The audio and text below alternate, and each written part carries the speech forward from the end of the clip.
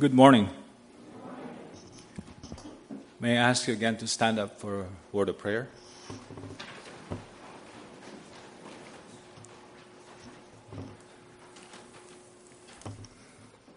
Dear Heavenly Father, we give you thanks and praise for this day. Thank you, Lord, for this opportunity that we have. As we, Lord, continue to your word for the message of the book of Jonah, may we be blessed, and please open our hearts and our mind, Lord, to accept and be open and listen to your word. Thank you, Lord, for the inspiration of this book. And Lord, please, may you be with us as we continue on this, we pray in Jesus' name. Amen.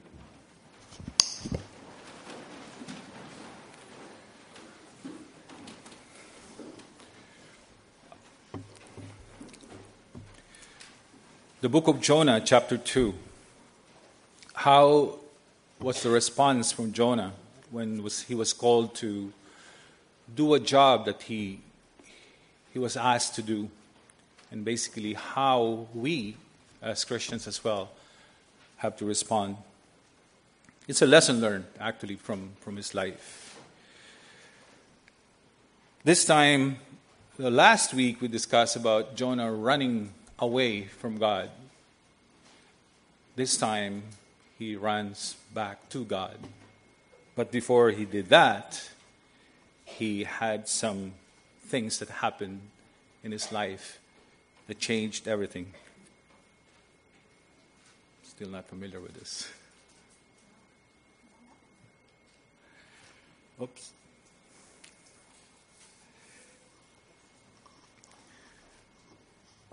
We have some questions here that maybe we could look into. What was your favorite small hiding place as a child? I'm pretty sure some of us, or most of us here, as a child, we would play hide and seek. And basically, we have a favorite place that nobody can find us. So what is that place? And how long could you stay there before you start, feeling claustrophobic?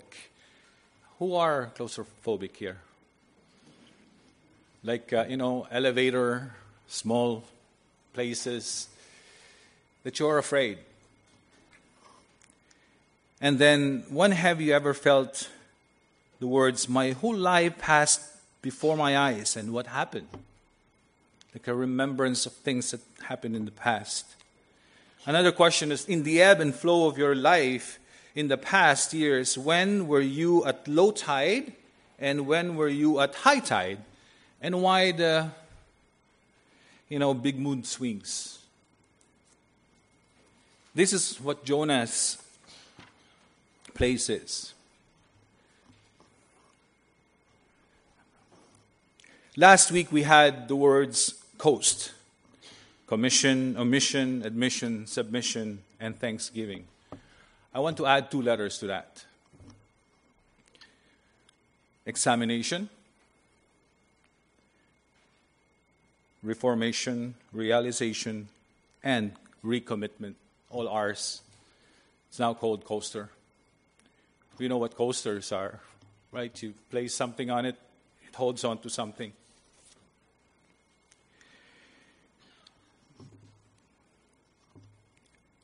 Jonah's prayer is really a prayer of thanksgiving, not a prayer of deliverance. Jonah was thankful that he had not drowned, delivered from the most sure death. I would feel it, I would understand it, I would relate to it because I don't know how to swim. And I'm proud of it. Being in the fish, God heard Jonah. What does this connote? That we can pray anywhere, no matter what the situation is, where we are into, and God will surely hear or listen to us. Our sin is never too great. Our predicament never too difficult for God. Jonah's examination of the situation at that time was, he was in distress. He was in the depths of grave, casted into the deep, into the center seas. Those are his words. Taken in by the sea current.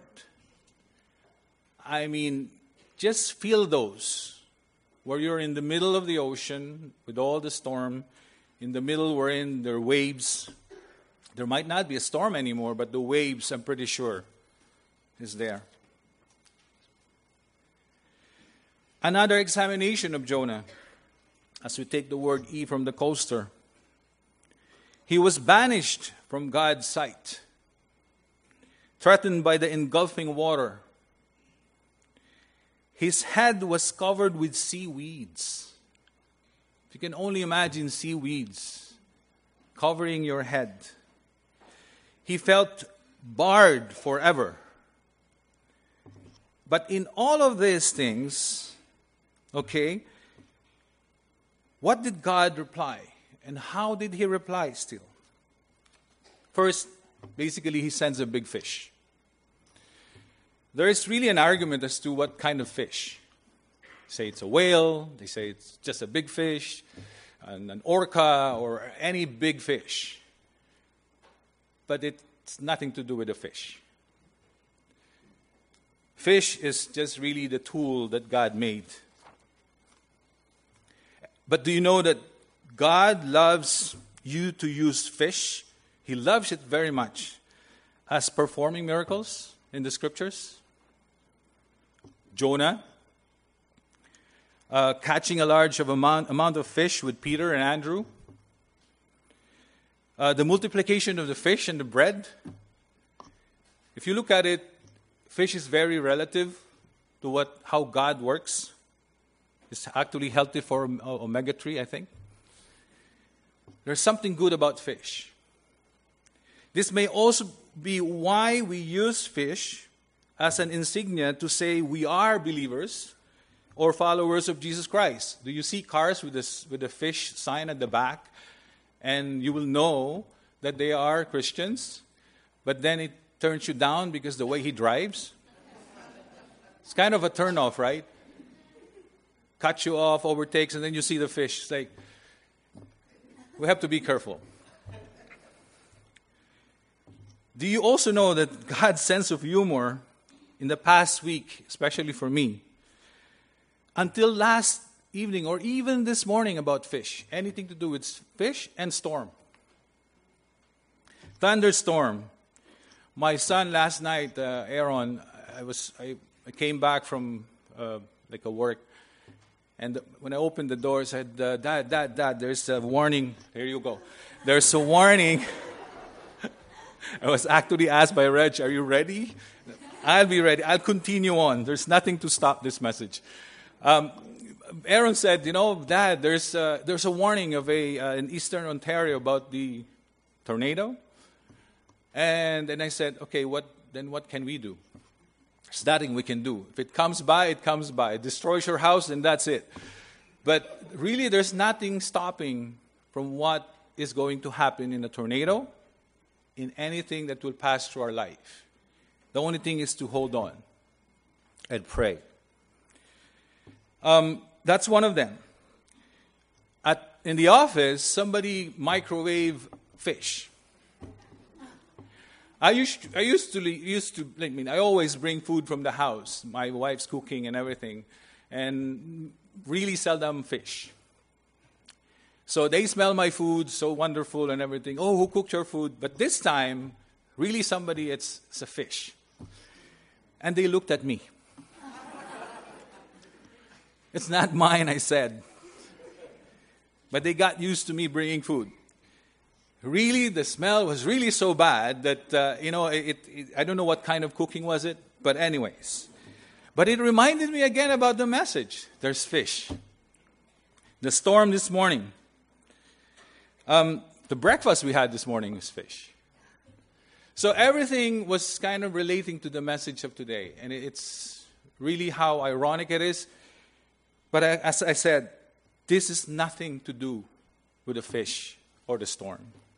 It has something to do with God's work on Jonah and how we and Christ himself went through with this message. With all of this, Jonah's realization, our R in Coaster, is that the Lord answered his prayer, protected him, put him in a place wherein you'll be amazed. You're inside a fish. You can only imagine what is going on. There are no flashlights at that time. There are no oil to burn fire. But how was he protected? You can only imagine how miraculous God put him into that place and yet survived. The Lord listened to his cry. He was in the fish or even outside in the waters. The Lord listened to his cry. And then he was brought back up from the pit.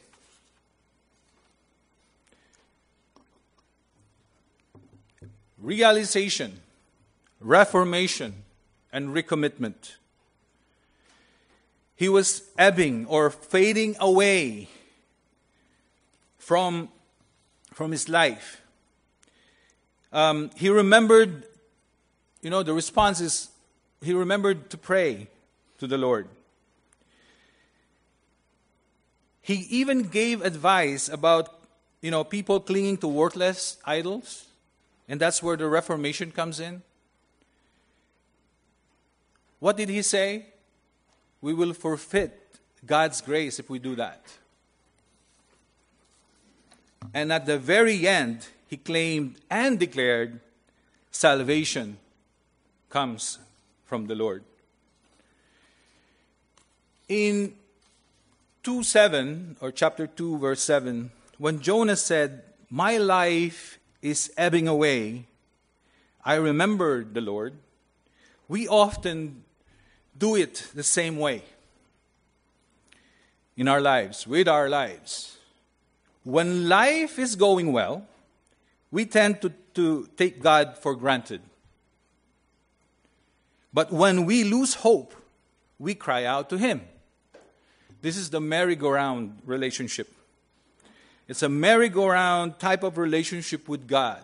We're up, we're fine, no God. We're down, we're not fine, God please. We need to look to God during both the good and the bad times, and we will have a strong spiritual life.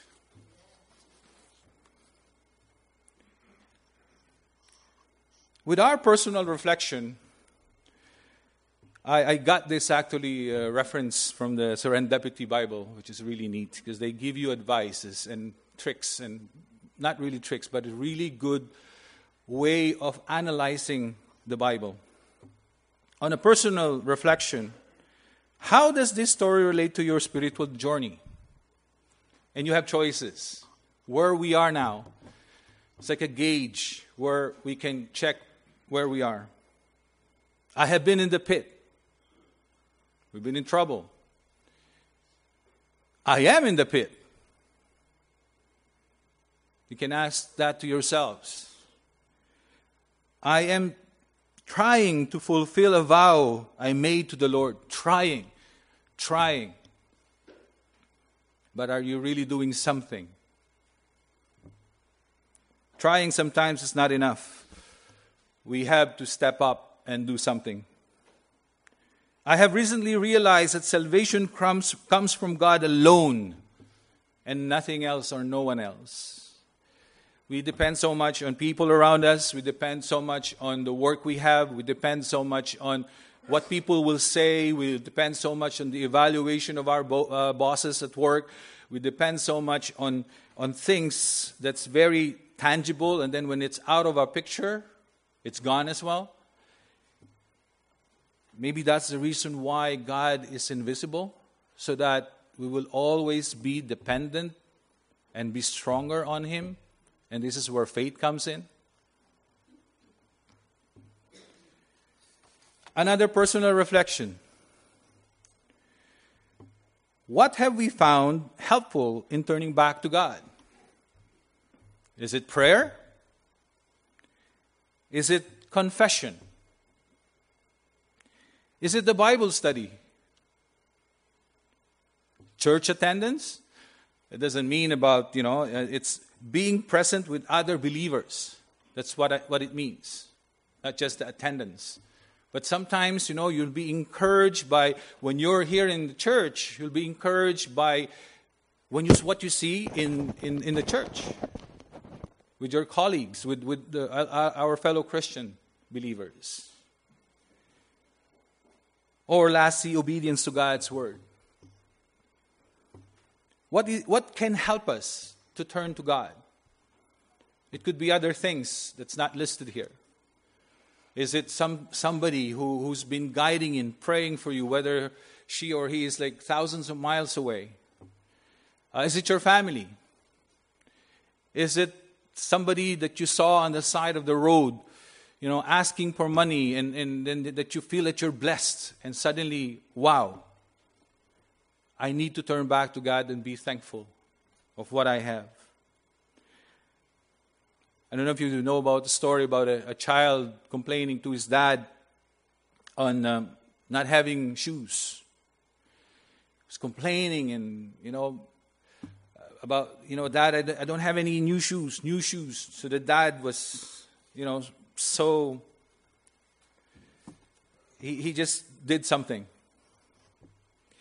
He brought his child to a place where children have no feet. And therefore, to compare, you don't have a shoe, you have shoes, but these kids don't have feet to stand on. We ask so much sometimes, but actually we're missing the point that it's just right in front of us. And we're missing that. Now, with all these things as to how Jonah responded in a really perfect way. He ran back to God. And that's what God wants us to do. Christian reflection for us.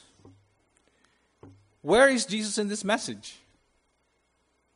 In anything that we do in terms of Bible studies or messages, whether it's from the Old Testament or the New Testament or the epistles, gospels, what we need to always ask the question is, what is the relationship of that topic or message to our Lord Jesus Christ? It's a lesson learned from what I learned from the past about being theocentric. God-centered, and our God is Jesus Christ. Where is Jesus Christ in this message? 3 days and 3 nights. In Matthew, Jonah's experience was used by Jesus Christ himself as an illustration of Christ's death and resurrection. For as Jonah was 3 days and 3 nights in the belly of the huge fish, so as the Son of Man will be 3 days and 3 nights in the heart of the earth. This is Jesus talking. 3 days after his death, Jesus came back to life, just as Jonah was given a new chance at life after 3 days in the fish. Very relative to our Lord Jesus Christ. Prayer. Jonah was praying, being thankful, and everything. I like the Lord's Prayer. John 17. Nothing can beat that prayer. The way he prayed for 3 things. First part of the prayer is prayer for himself to be glorified so that the Father will be glorified as well. From this prayer, we learn that the world is a tremendous battleground where the forces under Satan's power and those under God's authority are at war. Jesus prayed for his disciples, that's the second point, including those of us who follow him today.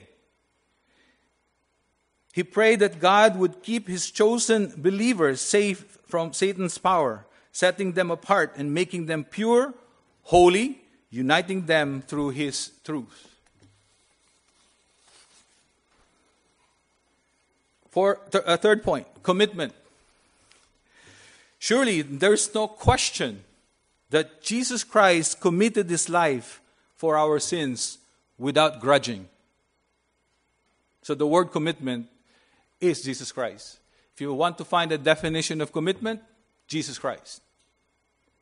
What is commitment? Commitment means a willingness to be unhappy for a while. Again, commitment means a willingness to be unhappy for a while.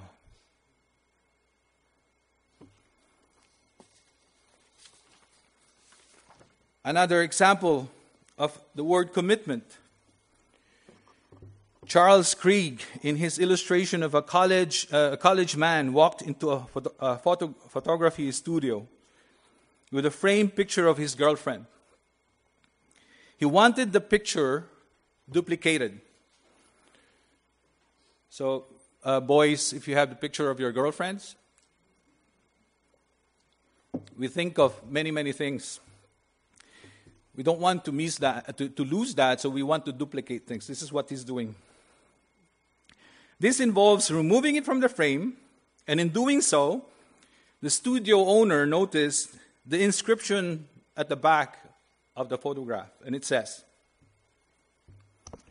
"My dearest Tom, I love you with all my heart. I love you more and more each day. I will love you forever and ever. I am yours for all eternity." Wow. It was signed Diane. Then it contained a P.S. Can somebody remind me the word P.S.? What is P.S.? Postscription. Okay. In Tagalog, it's called pahabol sulat. It's a different term. It says in the P.S., "If we ever break up, I want this picture back." With all the words of promises, the words of love and forever and ever and eternity and everything like that, at the end, can I get my picture back when we break up? It's kind of weird and funny, but it's what it is. We who have been baptized have professed our love for God and for others. We belong to Jesus Christ. There is no P.S. In our life given to God, we can never break up with Him. We are His. We belong to Him. No P.S. There's no return or exchange. Just one way, and that's Jesus Christ. Lastly, salvation. Jesus is our Savior. Jesus Christ is the risen Savior. When Jonah got out from the belly of the fish and then to Nineveh to preach God's message, he saw the city repent. And that would be for the next messages. But in contrast, after Jesus came to his people, they refused to repent. Jesus in Matthew, as we read earlier, that his resurrection will prove he is the Messiah and he is the Savior.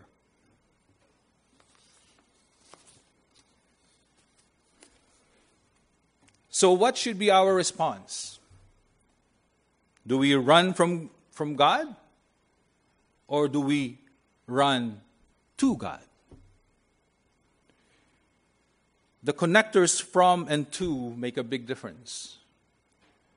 The connectors from and to contrasts each other. The connectors from and to is actually life or death.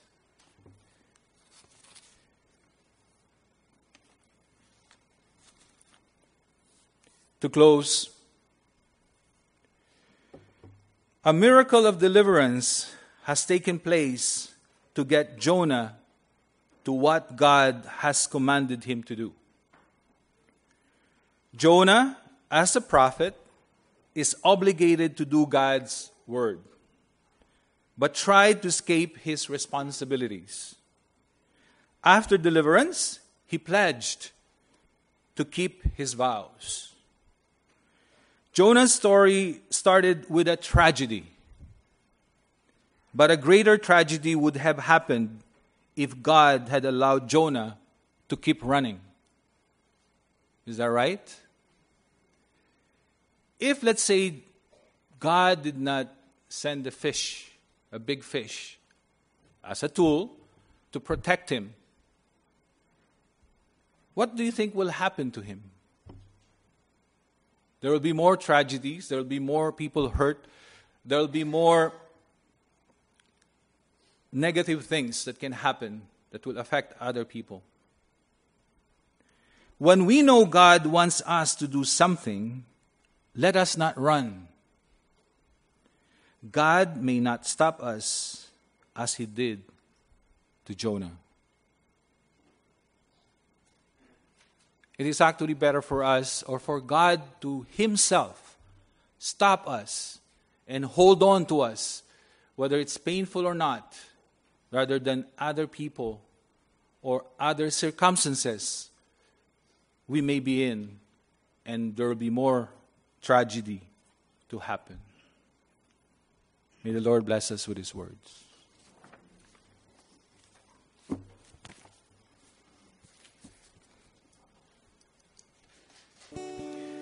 Now to him who is able to keep you from falling and to present you before his glorious presence without fault and with great joy. To the only God, our Savior, be glory, majesty, power, and authority through Jesus Christ, our Lord, before all ages, now and forevermore. Amen.